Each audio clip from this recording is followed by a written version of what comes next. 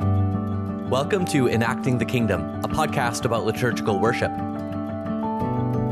My name is Father Yuri Gladio, and I'm an Orthodox Christian priest with a lifelong desire to keep learning. I'm joined by my teacher and friend, Father Jeffrey Reddy. Father Jeffrey holds a doctorate in liturgical theology and is the co-director of the Orthodox School of Theology at the University of Toronto. Every 3 weeks, Father Jeffrey and I release an hour-long episode regarding an aspect of Orthodox life. However, only patrons get access to the last half hour of our discussion. If you'd like to hear the rest of this conversation, you can head over to pryingpriest.com/support. But for now, enjoy the first half of this double feature.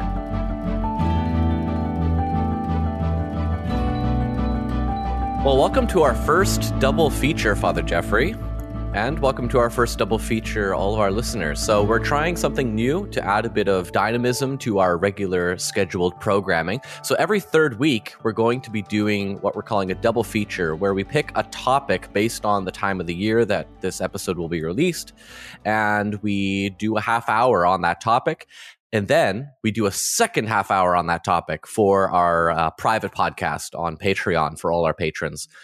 So you can hop over there if you want to hear the second half of this. This will be released on a Monday, and then the following Patreon episode on the Thursday. And Father Jeffrey, I thought we could pick a topic to do with Christmas, with the Nativity of Christ, since it is the week leading up to Christmas. And I had an interesting conversation recently with a friend of mine who staunchly claimed that he believes that the Nativity, the birth of Christ, should be a more important holiday, more important feast day in the mindset of Christians than Easter. That the crucifixion, death, and resurrection of Christ is sort of, I'm not going to put this in his mouth, but almost an afterthought to the actual work of salvation, which is the incarnation itself, the conception and the birth of Christ.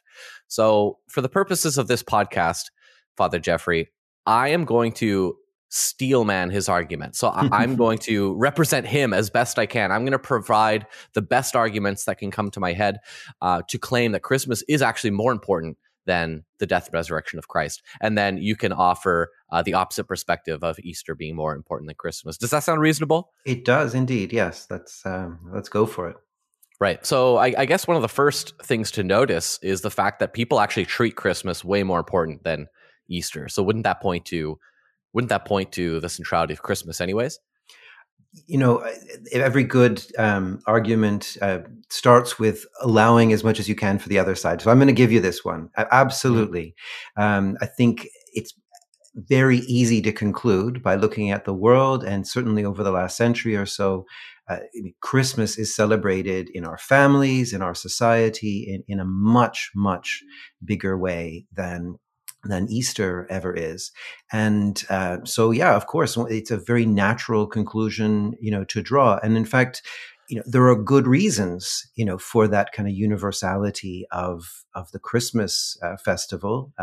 They point to, the connection of Christmas to kind of winter feasts in all human societies and cultures. It points to the kind of universal acclamation of the birth of a child, right? I mean, who could object to such a wonderful event? And even those who would look a little bit more closely at the life of Jesus would say, this is a good thing, regardless of where it ends up or how you interpret where that story ends up.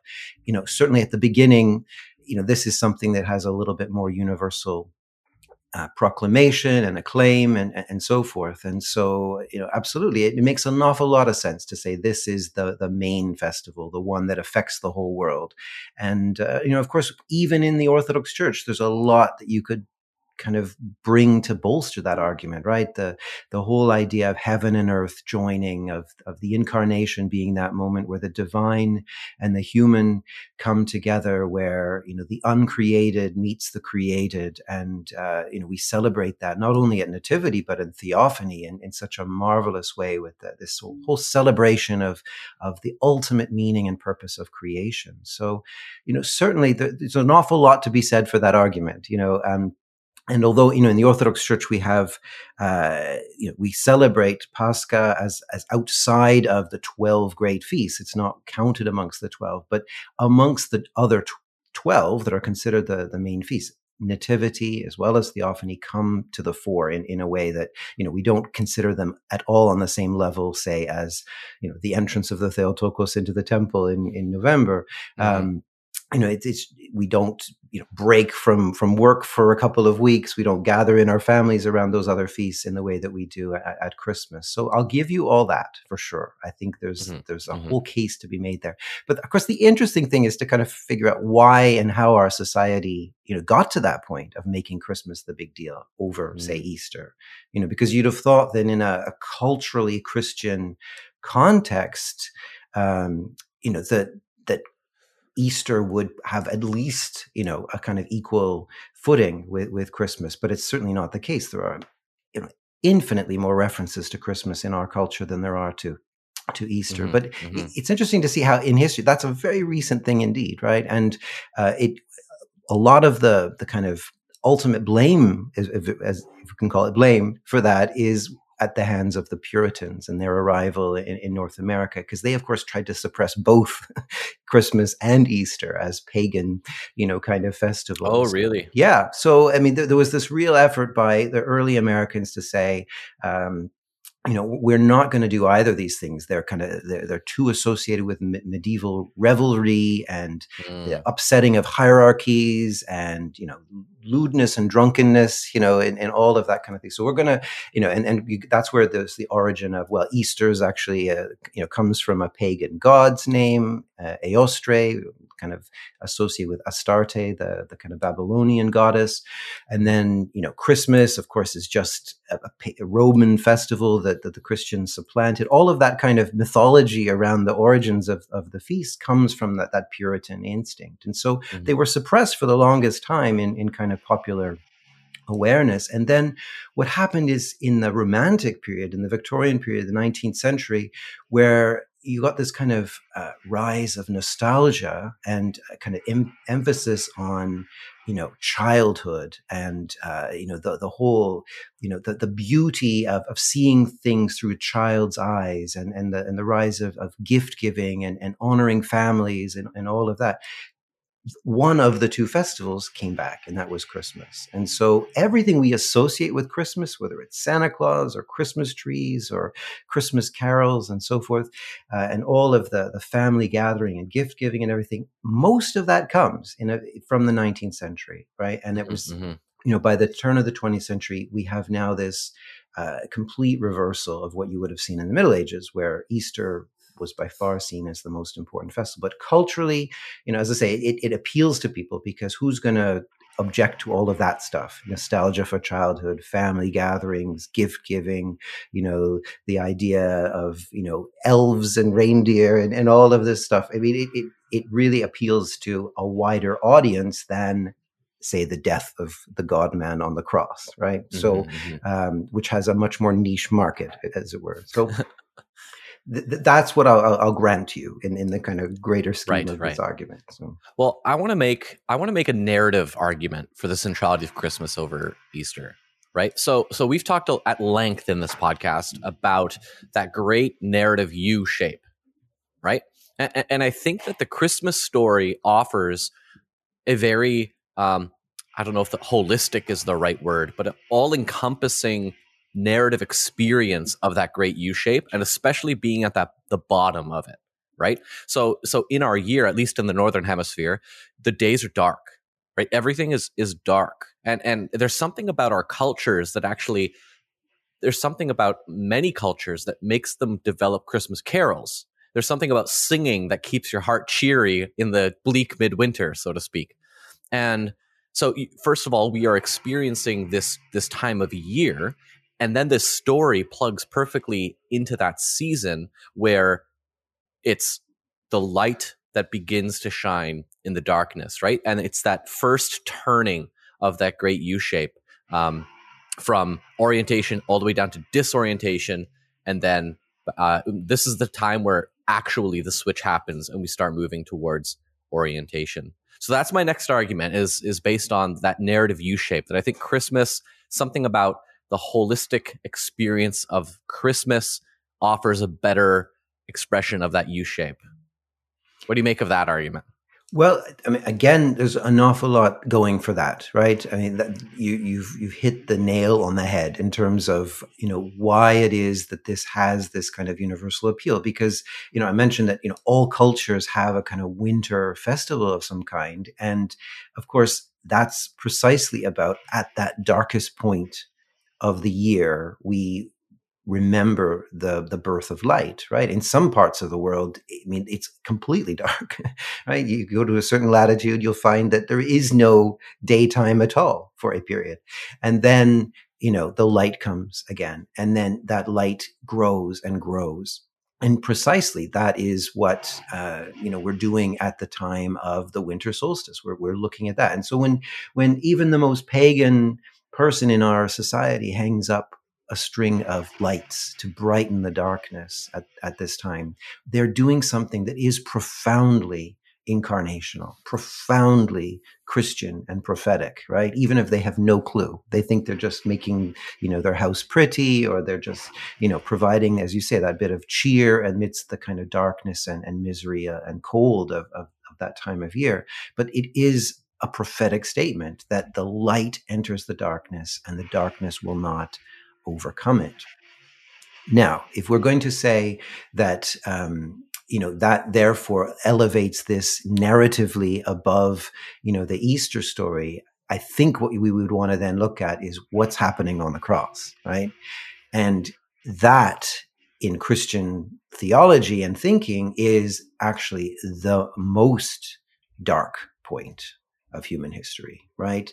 That is the greatest point of descent, where even the darkest of darknesses is overcome by the light. And so, in a sense, yes, Christmas, Nativity, and Theophany, and all of the celebration of the Incarnation is pointing, towards that. But what it's actually pointing towards in the ultimate sense is the cross and the resurrection. And so, absolutely, it's important. Symbolically, iconologically, it's pointing at this greater reality, which ultimately is expressed by the death of the God-man, Jesus Christ, on the cross, where he becomes most fully Emmanuel, God with us. Because at what point does he most fully identify with being human? And the human experience is when he touches and enters into death itself, right? That most fundamental human experience, the thing, that last enemy, that is, as it's called in the New Testament. And that is the point at which the darkness seemingly wins, right? But in the words of the great, evangelist C.S. Lewis, there is, deeper magic still, right? There's an overcoming of that darkness in the life that is born at the point where the God-man is put to death, and that death is overthrown. And so what we're pointing at the Nativity is actually reaches its fullness, its climax in the cross and the resurrection, which is why in the earliest church, the Incarnation was seen primarily through the lens of the cross, not the manger in Bethlehem, right? So, and we can continue to explore that throughout this episode, but in a very great extent, the stories of the infancy of Christ and everything are a reading backwards into the early life of Jesus, what happens at Golgotha and in the death and resurrection. Mm-hmm. So the next tactic I want to take in steel manning this argument is that birth story. So this one comes from scriptural patterns. This argument comes from scriptural patterns. So birth stories hold a central place in the scriptures, right? There's these very key birth stories for key figures. So Isaac, Jacob, Moses, Samson, Samuel, Mary, John the Baptist, that is. Mary, I should say, that one's not in scripture, but it's part of our Orthodox tradition, the story of Mary's birth. So I guess the question or the argument here is that most of these characters, their death is not recounted. Yeah, for most of the characters, actually, for most of them, they are recounted, but they are not as central as their birth narratives. Clearly, so we have this very strong pattern of birth narratives, and it seems that the story of Jesus' birth would fall well within this very, very strong narrative scriptural pattern, whereas the death narratives don't seem to follow that kind of a pattern. So wouldn't that point to the nativity being a more central scriptural story? Again, there's something to be said for that argument, for sure. You've recounted, a pattern that recurs throughout the scriptures that we should take, note of. And in fact, you could argue that to some extent in the crafting or retelling of the birth of Christ, there is, more than a passing nod to some of those, stories. So, for example, the Song of Mary, the Magnificat, which is sung at the announcement of the coming of the birth of Christ by the Archangel Gabriel, that great hymn of, my soul magnifies the Lord, and so forth, which we find in the Gospel of Luke. It comes more or less directly from the song of Hannah, right? The mother of Samuel, and a very similar pattern, and of course that makes sense. I mean, Mary grows up in that tradition, and we've talked before about how narrative forms and shapes us, and we enter into that story. And so when we ourselves experience something of the story of God and enter into that life, we're going to connect to patterns that are already there. So the telling of the story of the birth of Christ is, in some senses, the culmination and recapitulation of those other birth stories, right? It's the fulfillment of them. And ultimately, it's the fulfillment of that birth story of the whole people of Israel, right? And so in the Gospels, in different ways, that's told and reshaped by, recounting, what it was that Israel went through.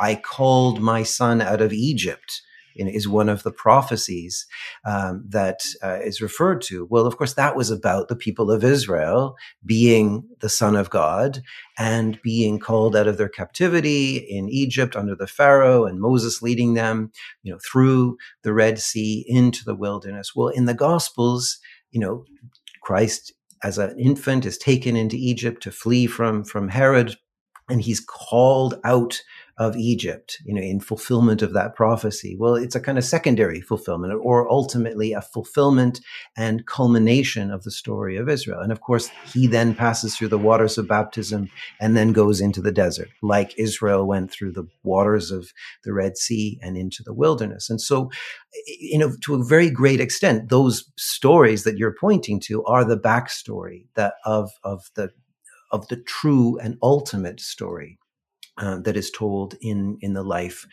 of Christ. But where is the climax of all of that? Where is that leading to? I suppose the ultimate question would have to be: is the incarnation, as conceived principally in terms of Christ's birth and infancy, is that the fullness of what God has to offer in terms of self-revelation, in terms of showing us what it means to be human and showing us what it means to be God, and bringing those two things together? In other words, the kind of classic question is, did God need to die in Jesus for all of this to be effected, for our salvation to be accomplished, for us to be brought in, from our present passing away age into the life of the age to come? Was the death of Christ necessary? And the thrust of the Gospels appears to be, yes, to bring that whole story that begins, as you rightly point out, with these miraculous births, with, the whole story of Israel and everything, to bring that story culminated and recapitulated in Jesus Christ to its fullness. It requires not only that descent into the flesh, but also that further descent into, meeting death and overcoming death, rising again. And then ultimately, and this is the feast that is probably more neglected than any other one, and to our great detriment when we do so, it culminates in the ascension of Christ to the throne of the heavens, where he is revealed as the true Lord of the whole universe, right? And will ultimately be acknowledged as such in his appearing when he comes in glory. And so the descent in terms of nativity according to the flesh has to be paired at the other end with the ascent to the right hand of God, to reign for all time as the Lord and King of all. And so, those two moments are extremely important indeed. But from the earliest church and from the Gospels themselves, they are understood and only given meaning because of that central reality of the sacrifice of God on the cross. That was a voluntary act. So it wasn't necessary in the sense of being thrust upon God. In Jesus, God chooses that death. It's a voluntary death when he gave himself up for the life of the world. But that clearly is, the event around which everything else hangs. In fact, the fathers of the church will talk about the very beginning of creation being an image of the resurrection. Right. And so, St. Basil points that out in his 6 days book, where he talks about the 6 days of creation. The first day of creation, he says, which is, of course, the first day of the week. The 8th day of the week is an image of that 8th day, the day of the resurrection, the day of the Lord. Yom Yahweh, where the Lord comes and reveals fully what it means to be God, fully what it means to be a human being, and brings the whole reality of salvation to its culminating moment. Mm-hmm. So if I'm picking up what you're putting down, it's that there are these different understandings of, let's say, the descent down that U shape. One is the incarnation, or the birth itself is one form, but the ultimate descent is through his death. And then that's where the real ascent in the resurrection into the ascension happens. Am I picking that up right? Yeah, I mean, they're all interrelated. And so, I mean, part of the problem of this whole discussion is that we're separating out things that are actually, all interconnected. And anybody who goes to, a feast in the Orthodox Church knows this, right? We never, by focusing on one or another aspect of the story of God, we are never isolating it from everything else, right? It's why every single time we go to church, for a feast, it's today is the day of salvation, and let me tell you why, right? And every single feast is kind of, marketed as the key moment, right? Because they are all ultimately aspects of the one reality of God uniting heaven and earth. And to do that in its fullness requires everything that we celebrate across all the different feasts. But of course, at the heart of that is the Paschal mystery that brings everything into its meaning. So arguably, the nativity, according to the flesh of the God-man, is the most important thing, but it's only the most important thing because of Pascha.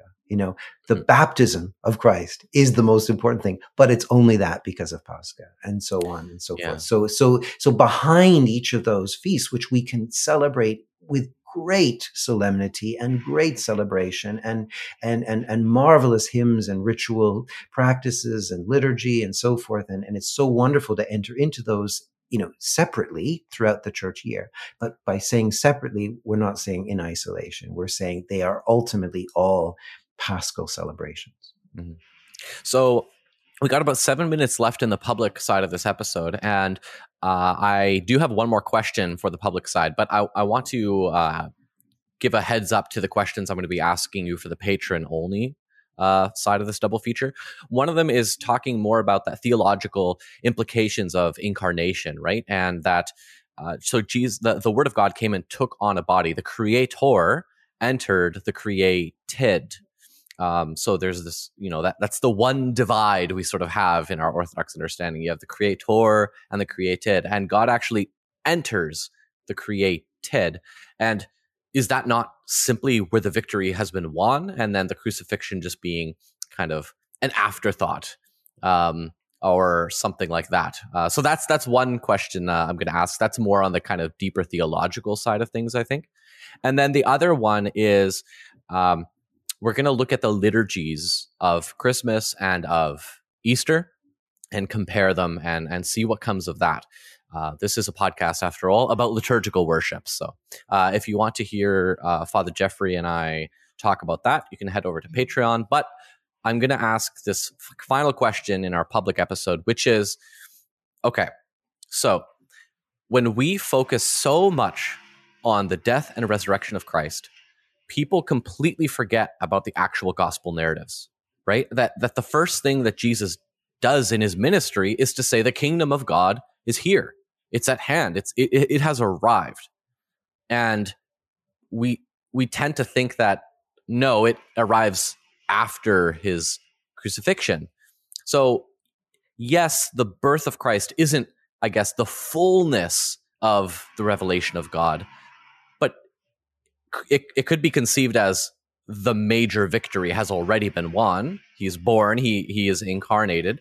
He comes, he declares that the kingdom of God has arrived. He begins living as though the kingdom of God has arrived when he heals the sick and brings justice to people.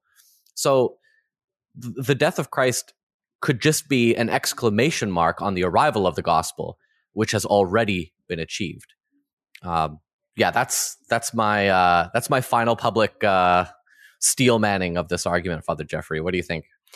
Well, again, there's truth in what you say, for sure, and a lot of it, actually. And the problem with, I think, what you're positing as the kind of Easter only focus, or in actual fact, in Christian history, it's been more or less the cross only rather than even Easter only, right? So there has been a real overemphasis, I would say, in some quarters of Christianity on, just looking at the cross as a kind of moment that is, what God does in order to bring people from one state to another. In other words, the whole substitutionary atonement, theology, which we have in Orthodoxy, but we don't overemphasize to the detriment of other aspects, including the incarnational fullness of salvation and so forth, right?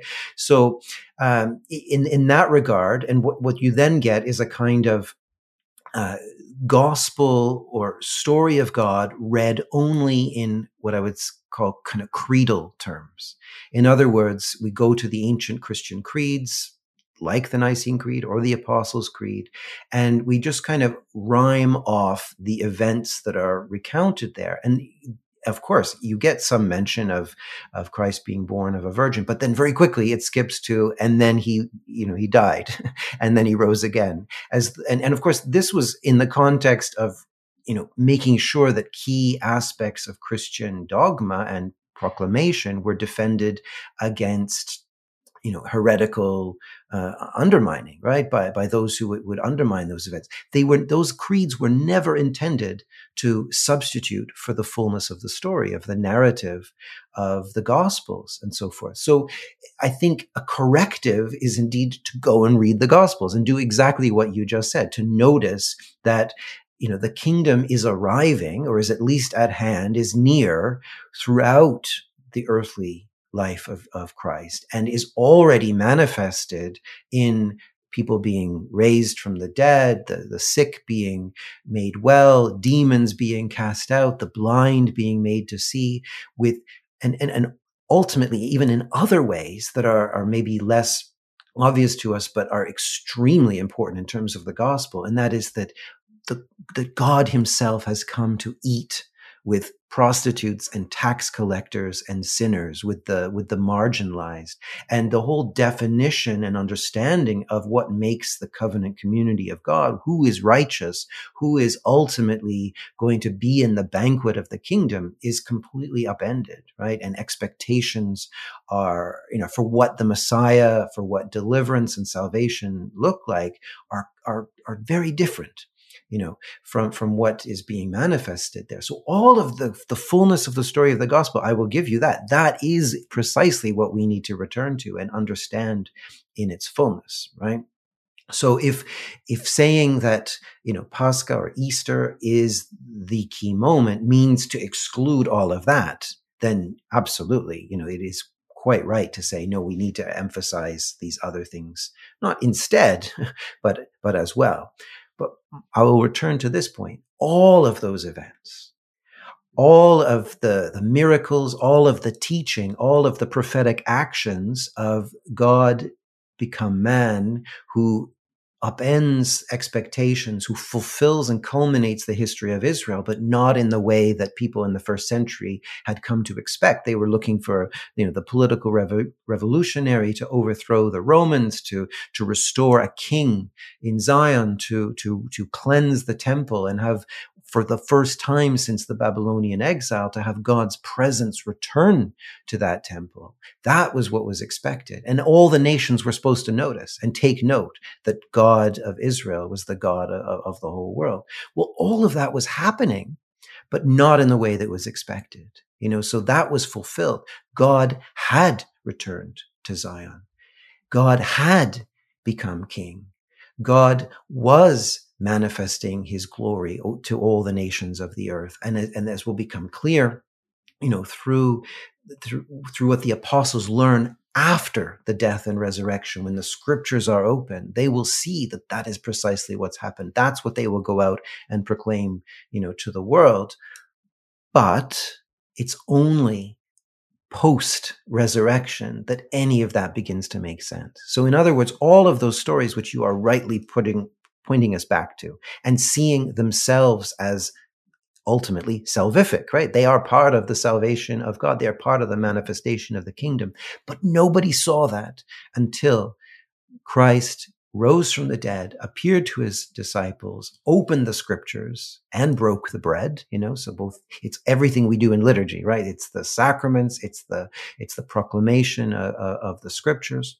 He opens the scriptures and their hearts and minds to see that everything was now fulfilled. And so it's everything before the cross and everything before the resurrection can only be understood in terms of the death and resurrection and ultimately the ascension, of Christ. That's what brings meaning and narrative understanding to all of those events. Without those events, they would have remained, what they were to the disciples, before that, which was bewildering, confusing. They had all kinds of ideas about what was going to happen when our Lord got to Jerusalem, right? Their expectations, they seemed like they were going in the right direction on Palm Sunday, but by a few days later, the disciples had all run away because it wasn't happening according to their plan. So none of the events before that made any sense until the death and resurrection of Christ.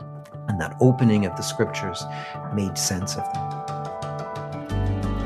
You've just finished listening to another public episode of Enacting the Kingdom. If you're getting value from this podcast and you'd like to support the show, you can head over to pryingpriest.com to become a patron. Also, 5-star ratings with written reviews go a long way to getting the word out there about this show. Also, since Enacting the Kingdom is social media free, any word of mouth recommendations you can make to your friends and family would be greatly appreciated. We'll see you next time.